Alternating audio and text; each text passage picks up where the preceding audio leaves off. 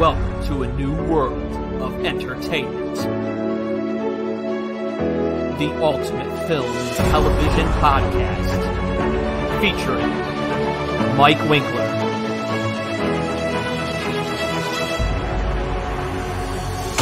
Alistair Englehart,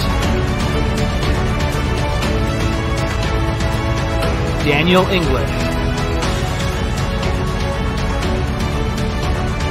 Jeremy Larson,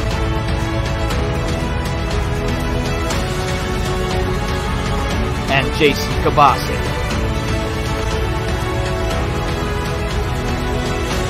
Created by friends. All film lovers.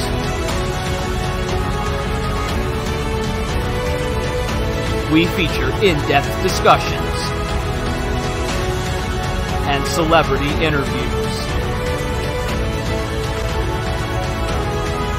This podcast is available on all major platforms. Welcome to the Lights, Camera, Action Entertainment Reviews Podcast. On this episode, on this Capsule Review special, Mike Winkler discusses his thoughts on the HBO Max original, Zack Snyder's Justice League. Welcome, everybody, back to another Capsule Reviews episode of the Lights, Camera, Action Entertainment Reviews Podcast. Mike Winkler here again with you, solo again, for this Capsule Review special. The big event of March has finally arrived, and it's Zack Snyder's Justice League. And I don't know how many of you actually know the story behind why we got another version of Justice League. But for anybody that doesn't know, I will go through it and I will explain it again. So I believe back in 2017, Zack Snyder was directing his own version of Justice League, and everything was going smoothly until his daughter abruptly passed, and he had to leave the production. So Warner Brothers had brought in Joss Whedon to come in and finish the film. But Joss Whedon didn't only just come in and finish the film. He did rewrites on the script, shot some new scenes that were not in Snyder's original script or version, and then we got the version that we got. And it was not loved by many people. I might get a lot of flack for this, but I didn't dislike Justice League, the first cut, as much as a lot of other people did. Even though I thought it was nowhere near the greatness of the Avengers series, especially when you go into Infinity War and Endgame. But I thought it was decent entertainment. I thought it was a little bit more comedic, a little bit more lighthearted compared to the darkness that was Batman vs. Superman. I have grown to enjoy Batman vs. Superman more over the years, especially the Ultimate Edition, which is basically, again, Snyder's director's cut that was far better than the theatrical cut. I've grown to appreciate it more. Even with Man of Steel as well, I've grown to appreciate more too. But there definitely was a lot of problems with Joss Whedon's version of Justice League that came out. We got underdevelopment of Cyborg and the Flash, especially when they were two new characters that were brought into the DC universe. I mean, the DC universe for the movies. Warner Brothers, of course, made the big mistake from the beginning that after we got Man of Steel and it was successful, they jumped right into Batman vs. Superman to try to compete with the Avengers. And we ended up getting an older Batman because of it. Didn't get a Batman movie that was an origin story, even though we all know the story. We didn't get that with Affleck's Batman. And we were given kind of a precursor to Justice League by throwing Wonder Woman and Batman vs. Superman as well.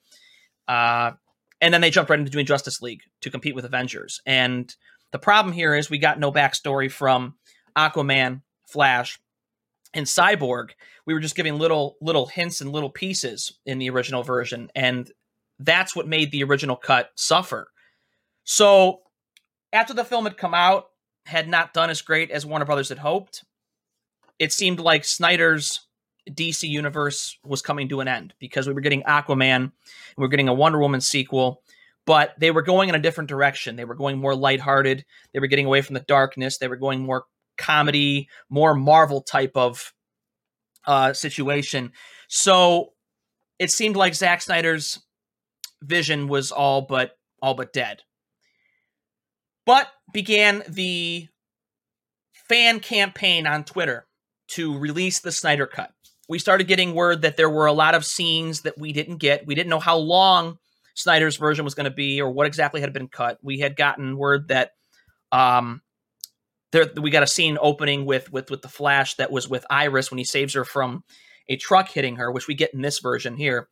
Kiersey Clemons, who played in Netflix's Easy, she got the role of Iris West, but she was cut from Joss Whedon's version.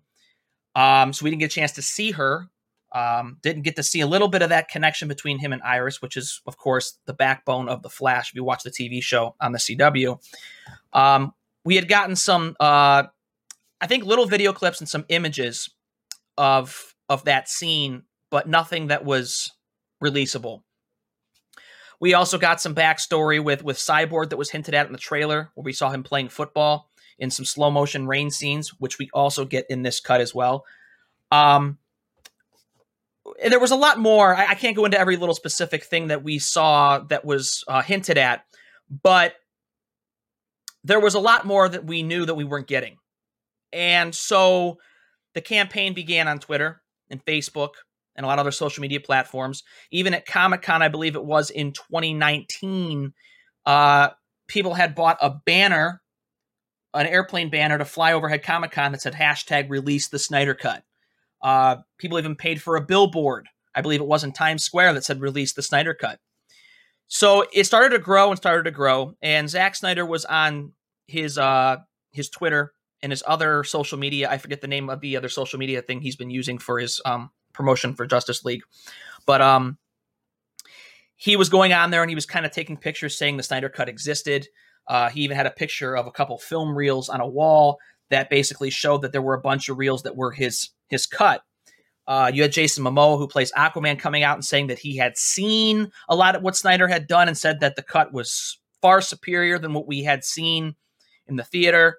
You had Gal Gadot that was retweeting things about release the Snyder Cut, and even Affleck was coming out and doing things. So it kind of came to the point where Warner Brothers was resisting releasing this cut because I think they realized that if they had released the Snyder Cut, they were basically admitting failure with Joss Whedon's version.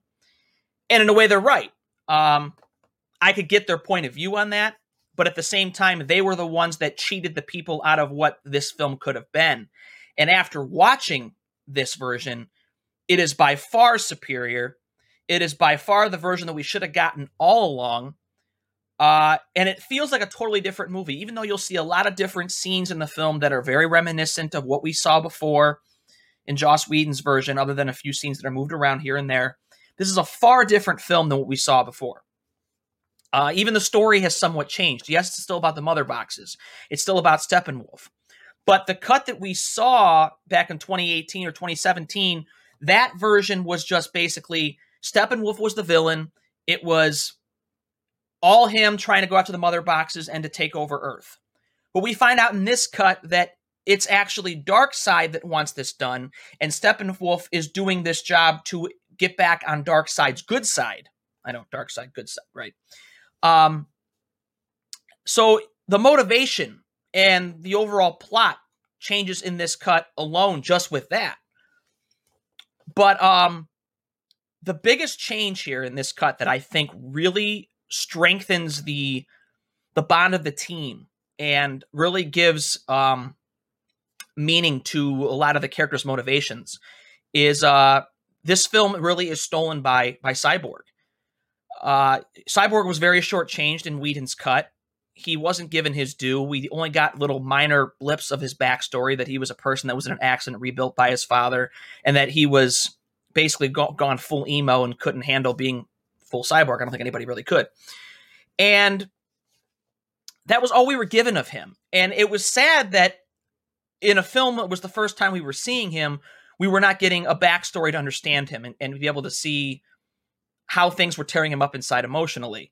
So what Snyder does here is he basically takes every single scene that I believe he had shot for the 2017 version And basically, the 4-hour cut is every scene that he shot completely into this cut. He has said that the version that he would have released a couple years ago would not have been this full 4-hour version. But with this being on a streaming platform, it gave him access to basically put everything he had filmed into the film. It's not to say that every single scene in this cut is perfect. There are some slow pacing issues, especially within the first 30 to 45 minutes. And I think that's mainly because there are some scenes here that probably wouldn't have been there to begin with. But the film doesn't really suffer for it, because I'm sitting there and I'm thinking, the biggest problem with the 2017 version for me now was I felt like the bond of the team was not intact, that we weren't able to really feel like this group was a family, much like in the Avengers, where eventually we felt like, Hawk, Black Widow, Iron Man, and Cap, and Thor were all became this family, and that there was emotional consequences. And that was something that the other Justice League version didn't have. It didn't feel like there was a ton of emotion. It felt a little heartless at times. And I couldn't help but come out of it and be glad that Ben Affleck's Batman was going to be gone. And this was something that surprised me, because I came out of this version here actually wanting to see more of Affleck's Batman. And this was the last thing I expected to feel coming out of this version, because coming out of the other one, I was done with Affleck. I felt like we didn't really need to see him anymore. He was old. He was an aged Batman. It was time for a different direction, which is basically what Warner Brothers is doing with Robert Pattinson and Matt Reeves' Batman coming out next year. But after this, I couldn't help but think, after the credits were rolling, I was like, I actually want to see Affleck continue to play Batman. I want to see more of the struggle with him, especially when we get to the scenes with him and Jared Leto's Joker, which I'll get into more later. But there's a lot in that scene where we start hearing about some of the things from Bruce's past with the Joker, and it really made me want to see that, see the conflict that he had with the Joker, years prior, whether it would have been in flashbacks in his own Batman movie, or would have been a younger Batman played by somebody else to play a younger Affleck, or they would have de-aged him, whatever. But I really wanted to know more about this Joker and Batman relationship.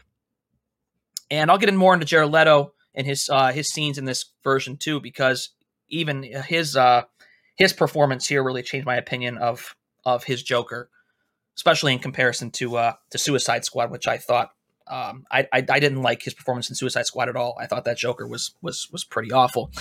But so going down the line here, so the reason why I was saying was why this movie feels very much like a Cyborg film is because we have so many scenes where we see the conflict that he has with his father, who is the head of Star Labs, who is researching the Kryptonian ship, and also has one of the mother boxes.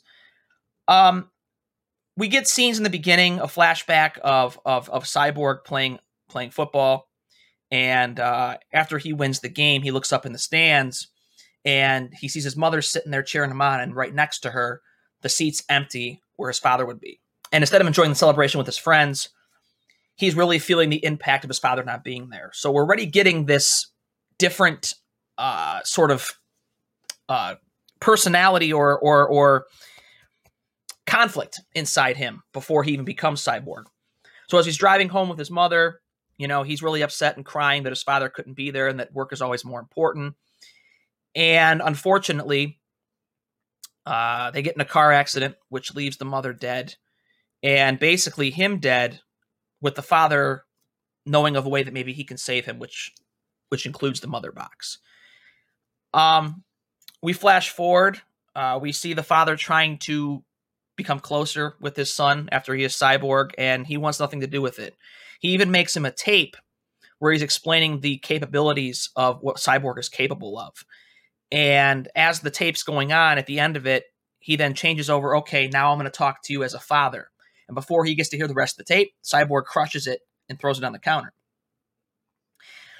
Those were scenes that were greatly missed. I can't sit here. I sit here and I think, why was this scene cut from Whedon's cut? Because what was the problem with understanding and relating to the characters and getting to know them better? I can't understand why it came down to okay, we're making a Justice League film. We got to have this movie move at 2 hours, and we got to keep the pace moving. We can't have anything slog it down. And that would be fine if you had a Cyborg movie before this, or a Flash movie before this, or Aquaman movie before this, because then we would have been like, okay, we have their backstory. We don't need to see more of it. We can get to the point. So the first cut was basically treating it as in we've already seen those stories, so we're moving forward with a full-on action film. And it was quite the opposite here. I can't help but think that Warner Brothers was just looking to get the movie out for the sake of money. Once Snyder had left, they realized that the power hold that he had on the film was gone. Whedon was hired to basically do what Warner Brothers wanted them to do, to make a 2-hour movie, make it fast, quick, easy, be done with it. It almost felt as though Warner Brothers wanted to kind of end Snyder's universe right here. Because it just recently came out about a week ago, there was an article that Zack Snyder had said that Warner Brothers actually hated Batman vs. Superman. And we know a lot of the fans also did as well. And I have my issues with that film as well, but not to the degree that that it was getting. Not to the full-blown criticism that it was getting. So it seemed as though, like, if Warner Brothers had hated Batman vs. Superman so much, why did they choose to go forward and make Justice League with Snyder then?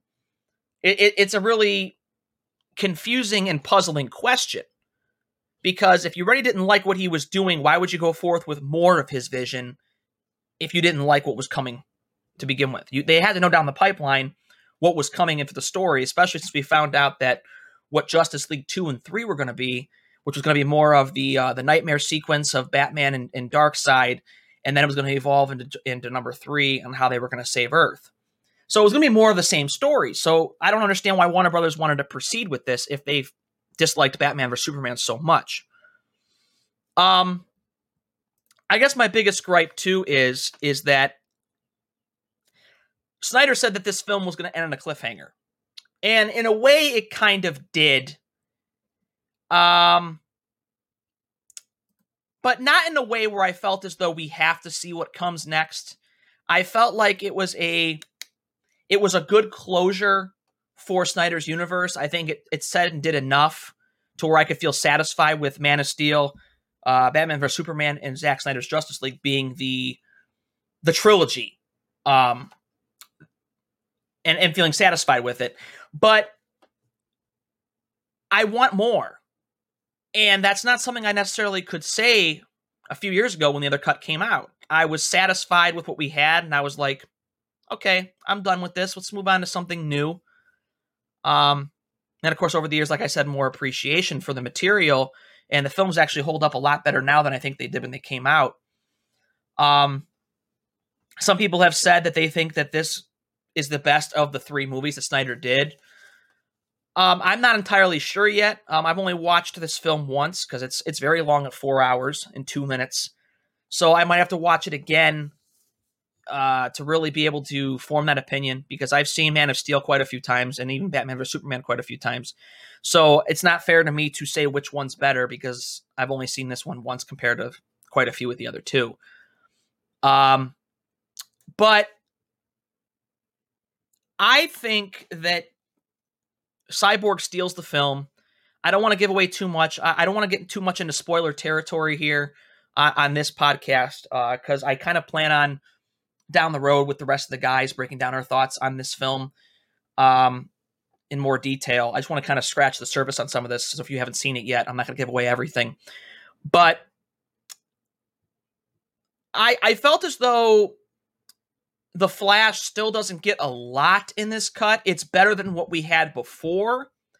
But like the scene with Iris, I was expecting something that was going to be pretty cool in that scene. And that scene is still very much a throwaway scene.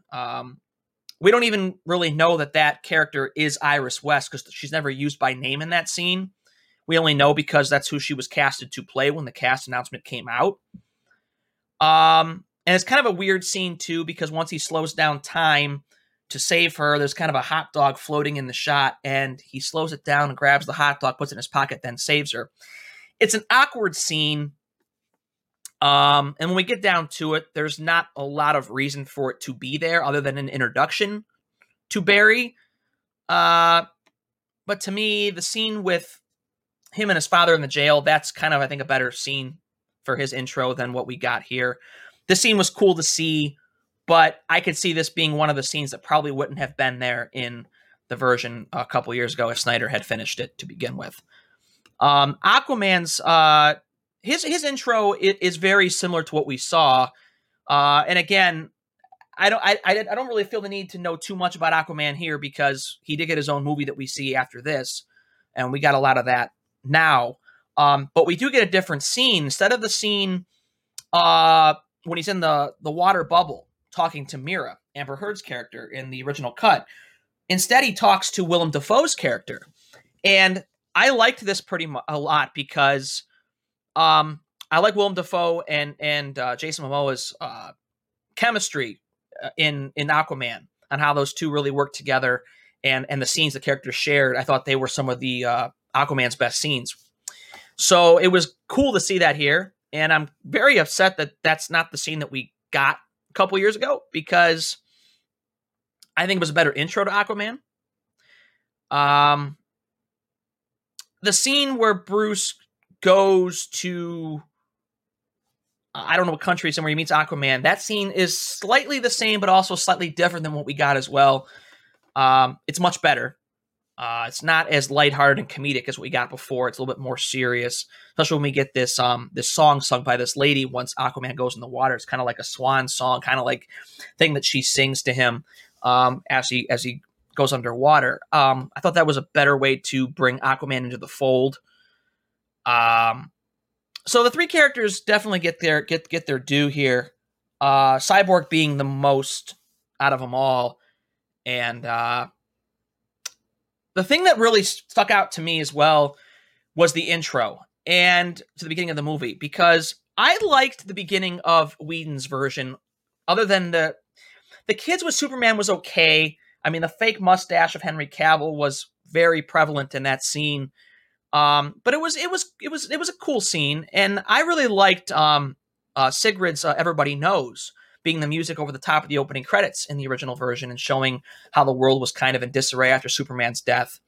I liked that quite a bit. I thought it was fitting. I liked the song. I thought it was a good opening.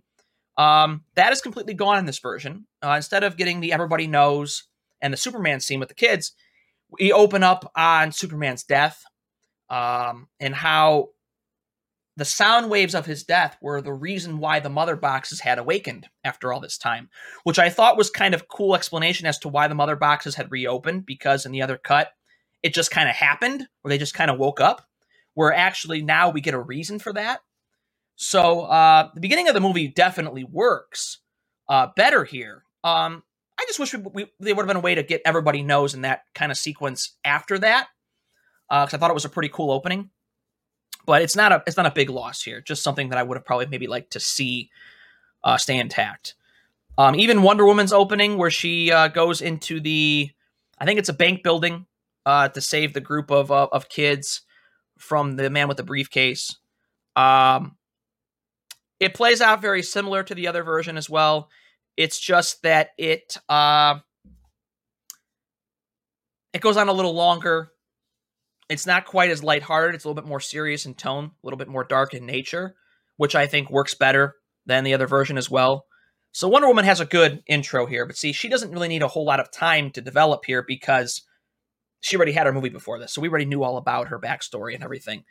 But I did like the scenes of her in the caverns after the arrow was fired in to the temple, where we get the intro where she kind of sees Darkseid and the way it was on the walls of the temple. I thought that was kind of a nice touch, and it really made things a little bit more fleshed out as far as the story. I'm trying to think what else I want to get into that's not going into too much spoiler territory here. Like I said, when you get through the first hour, things move a little bit slower. We don't get Superman until about 2.5 hours in, which I thought was a very long time, and I thought it almost felt like it was a little too long to bring Superman back. But it made sense as to why it took that long, because there were a lot of pieces and stuff that built up to it. I can't help but think in the other version, if it would have come out, that this would have happened maybe about an hour quicker than what it did. But it works pretty well. The action scenes are improved here. The film actually now has an R rating for violence and some language. And I can't help but think that the violence in this cut is really not that much worse than what we got before. Yeah, the scene where Steppenwolf steals the mother box from the Amazonians, it's more brutal, but I don't think it's bloodier. I don't think it's grittier. I don't think there's anything here that really warranted anything stronger than a PG-13. We do get 2 F-bombs in the movie, which maybe not necessary, but it was kind of cool to see Batman say an F-bomb near the end of the film. But to say this film gets an R rating and that it's a harder, edgier version than what we already got, I wouldn't say that it is. To me, it's still very much a harder PG-13 movie. The R rating, I don't think, is deserved here at all. Even with 2 F-bombs, they're not used in a sexual or a derogatory really way. They're just kind of used in a frustrative manner. So I don't really see the reason why this is R rated. I think that the MPAA went a little too far with that. The ending has changed dramatically. The scene where Superman and Flash race each other, that is no longer here. That scene is gone completely. So that obviously was a Joss Whedon addition, and I didn't mind that scene. It felt a little comedic compared to the other DC films we've gotten. So maybe, if anything, it felt a little out of place in Whedon's cut. But that scene's gone here. And at the end, after they defeat Steppenwolf, and we also get a different situation on how they save the planet that involves the Flash and time travel. I won't get into that too much. I'll save that for you if you watch it. But we get an epilogue chapter, which basically we get the scene with Lex Luthor and Deathstroke. That's slightly different than the other cut. That's here. We also get the scene where Lex is no longer in the prison or Arkham Asylum. That it's he put an imposter in there. That scene's still there as well. It's basically the same. But then we get a cool sequence that at first we don't know is a dream. It's Batman dreaming, having another nightmare like he did in Batman v Superman. But we get this scene where Earth has been completely enslaved by Darkseid, and Superman is now a minion of his, supposedly because Lois Lane's been killed. But we get Batman, Mira, Deathstroke, Cyborg, and Flash. They're hiding out from Superman, but they're trying to infiltrate, I believe, where Darkseid's holding up. And then all of a sudden, we see Jared Leto's Joker. And I know at first thought people are thinking, oh, great, more of Jared Leto's Joker. We don't like him from Suicide Squad. I'm with you on that. I'm with you on that 100%. I did not like his Suicide Squad Joker at all. I thought the tattoos were stupid. I thought the way he acted like a gangster with these silver teeth, I thought the whole thing was just stupid. And even though I enjoy Suicide Squad a little bit for its entertainment value, I hate the Joker in that movie. And when I heard that Jared Leto was coming back as Joker for a scene in this film, I was like, I thought we maybe wanted to put him behind us and move on. But after seeing the scene, I'm very, very happy. And I can't help but think, like, why wasn't this the version of Jared Leto's Joker that we got to begin with in Suicide Squad? Because it was more faithful to the comics that we had seen in other film versions we've seen before. He's sporting the longer hair. The makeup looks a little bit more messier, like Chris Nolan's Dark Knight. And his laugh feels more Joker-like. The way he talks feels more Joker-like. It's almost like he's not playing the same version of the Joker that he played in Suicide Squad. And in a way, I feel like that's the point. Because with James Gunn's Suicide Squad coming out this year, and after watching the trailer yesterday, it's appearing like they are forgetting that Suicide Squad movie ever happened. Because really, we're only getting 3 characters from that version that are returning, and that's Harley Quinn, Boomerang, and Rick Flag. Oh, one more as well, Amanda Waller. We're getting 4. But everybody else is different. Not even Will Smith's Deadshot's even is reappearing. So I have to sit here and I have to think that maybe the reason why his Joker feels different here is because that Suicide Squad no longer exists in the DC universe. I mean, I know I've heard Snyder say that this version of Justice League is not technically canon with DC's universe. To me, it is. After watching it, I don't see why it can't be. Might we never get the nightmare sequence with Darkseid coming to Earth? Maybe not. But we can look at that as being a nightmare and never maybe coming true. There's a lot of ways we can look at that. But that's how I perceive his Joker being different in this cut. But the dialogue between him and Batman here, it made me really want to see a Batman movie with this Joker and Batman now. And I have to give Zack Snyder credit. He really made me want to see more of his universe after seeing this film. And prior to Justice League coming out, it was, take it or leave it at that point. I thought Batman vs. Superman was decent, but it wasn't a movie that I was ecstatic about or in love with. It was just fine. And even though it's held up better now on repeat viewings, it was a take it or leave it situation. So the fact that he was able to bring me back to wanting more from his vision of the DC universe, I applaud him. I applaud him because he succeeded with this cut so well. And what he had in store for the future of DC, I think, now stay with me here, I think in a way he could have competed with Marvel. Because the Darkseid Nightmare universe could have been something that was very similar to Thanos and the Snap and half the people being gone on Earth like it did in Endgame. It could have been something similar to that, and I think it could have worked.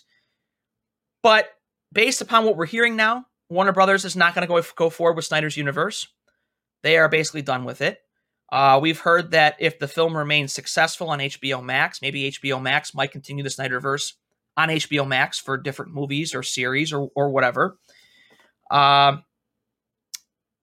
The film, I believe they said, received 1 million hits within the first day that it premiered on HBO Max, which is huge. And the fan reception has been great. Even look at the Rotten Tomatoes score; it's now fresh. Whereas, and I think that Joss Whedon's cut was at 40% or something like that on Rotten Tomatoes. This version is at 75 for the critic score, and I think it's at 90 something for the fan score. So this was a major success. The film turned out good. The fans loved it. The critics loved it for the most part. So, to me, I have to sit here and wonder, why does Warner Brothers not want to try and make this universe work? I think there's a lot more to the story that we're getting. I don't know if they're just holding a grudge against Snyder because he didn't finish the movie, even though his daughter had died. It's like, excuse me, his daughter died. What did you expect him to do? So you're going to take it out on him for that? That's what it kind of felt like. They were taking it out on him for stepping away because of his daughter's death. And that's not right. We even get the small dedication at the end of the film where it says for Autumn, his daughter, which I thought was a very nice touch. That situation's very upsetting and very sad. And I applaud Snyder for being able to come back and finish this because it probably was hard, because it probably left a lot of memories from that time when it happened. And he just did a fantastic job here. So as you can tell, I'm giving the film a glowing response. In the past, I've been very harsh on DC films, and it's been much deserved. They deserve the criticism because they're not Marvel. They could be Marvel if they did things correctly and did them right, but they haven't. I think the biggest mistake DC made was after the Chris Nolan films had finished. I felt like the Chris Nolan films were a good launch point for DC to continue off that, especially if Joseph Gordon-Levitt would have become the new Batman or Nightwing or whatever. And they chose to ignore that. So that was strike one. Then when they made Man of Steel, even though Henry Cavill turned out to be a pretty good Superman, I think they blew an opportunity where Smallville had ended. And they really had the perfect Clark Kent the perfect Lex Luthor and Michael Rosenbaum, a great Lois Lane and Erica Durance. They had the pieces for the cast right there for a Man of Steel film.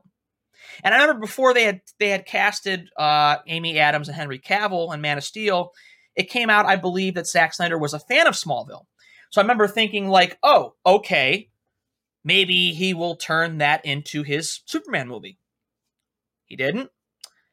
I don't know if that's entirely his fault. I don't know maybe if he did ask around and they just declined it, which I don't see how Tom Welling would have declined to do it, because it would have been a huge paycheck. It really would have launched his career even further. Probably would have led to more jobs after it would have been completed. But I felt like that was strike two. And then strike three basically came with how the first cut of Justice League was handled. So they really had three chances. They blew three chances. And I feel like now with Zack Snyder's Justice League, they kind of have redeemed themselves a little bit. A little bit of redemption here. A film built upon hope basically gives DC, I think, new hope. But if Warner Brothers chooses to not continue in that direction with Snyder's verse, then basically they are doing it again. Strike four. They're screwing up DC again. And I can't help but think that knowing what's coming from DC now, we're getting the Flash movie, which is supposed to feature the return of Michael Keaton's Batman from the multiverse. That's now kind of in loop now, because now they're saying that because of COVID, Michael Keaton might not return, which would be a damn shame, because it might be the only chance we have of seeing the Burtonverse somehow come back and get a continuation from Batman Returns. So it'll be very upsetting that if it doesn't go that way. We know Affleck is coming back to play Batman, at least in The Flash, and it appears that'll be his final performance as Batman, unless this HBO Max experiment works. I know we're getting another Aquaman film. We're getting another Wonder Woman film. But as a whole, the DC Extended Universe now, we don't know what it's going to consist of. We don't know what the direction it's going to be heading in. So the question now kind of remains is, what's going to be the continuity plan going forward for DC? None of us know. We don't know what's coming next. We don't know if we'll ever get another Justice League movie ever again. We might be getting just solo Aquaman, Flashes, and all these other movies, until DC stops, which would be a damn shame. And then Batman, Matt Reeves' Batman with Robert Pattinson, that's not going to be part of the continuity universe. So that'll be its own thing. They keep saying that Joaquin Phoenix's Joker is not going to be the Joker in his universe, which I think that would be another mistake. But I think that's actually a smokescreen, much like how Sony handled Venom, Tom Hardy's Venom not being part of the universe, which it is now. It was a smokescreen. I think that was always the plan. I think they were just trying to hide it till they felt like it was time to announce it. Whatever.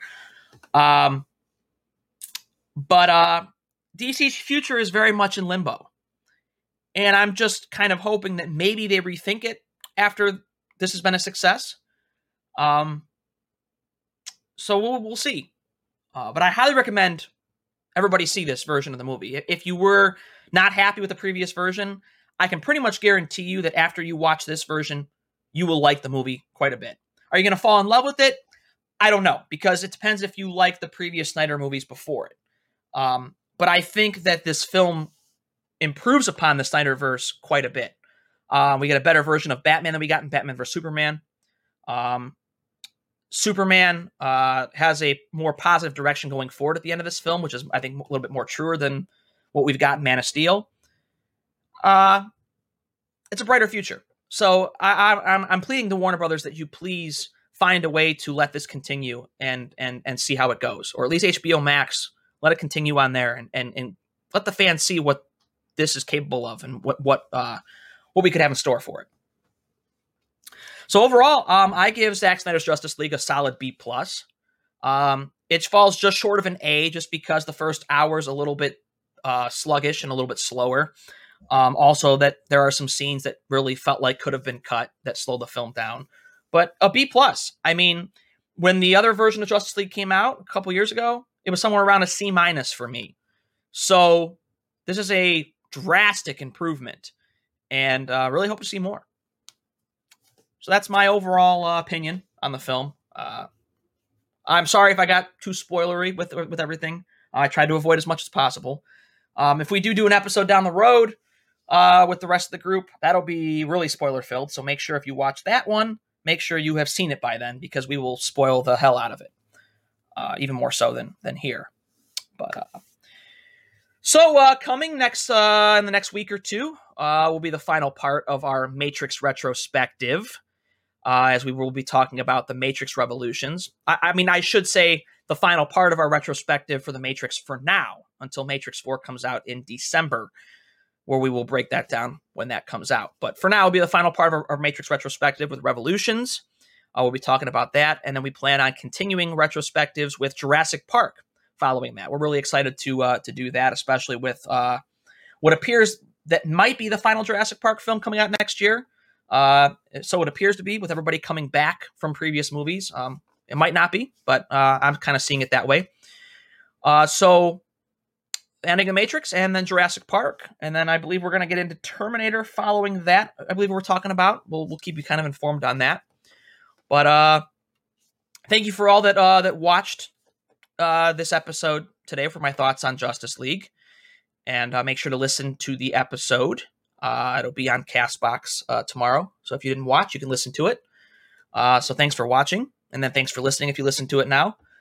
And make sure to go to LCA Reviews to read our reviews and to find more episodes of the podcast, along with listening to us on CastBox, Amazon Music, Apple Podcasts, TuneIn, iHeartRadio, and Spotify. We're on all 6 of those guys. So if you have a podcast platform that you prefer, well, we're on all those. So go on there, hit the subscribe or follow button, and you'll know every new episode that we come out with.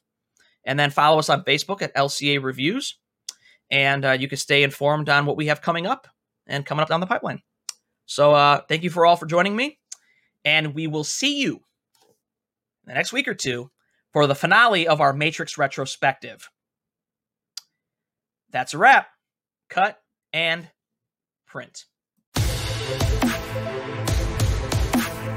Thank you for listening to this episode of our podcast, and coming soon, the final part of our Matrix retrospective as we cover the Matrix Revolutions. Also, over the course of this month, be on the lookout for more retrospectives and podcast episodes. To read more of our reviews and listen to our podcast, go to lcareviews.com and subscribe to our podcast on all major platforms. Thank you for listening to the Lights, Camera, Action Entertainment Reviews podcast.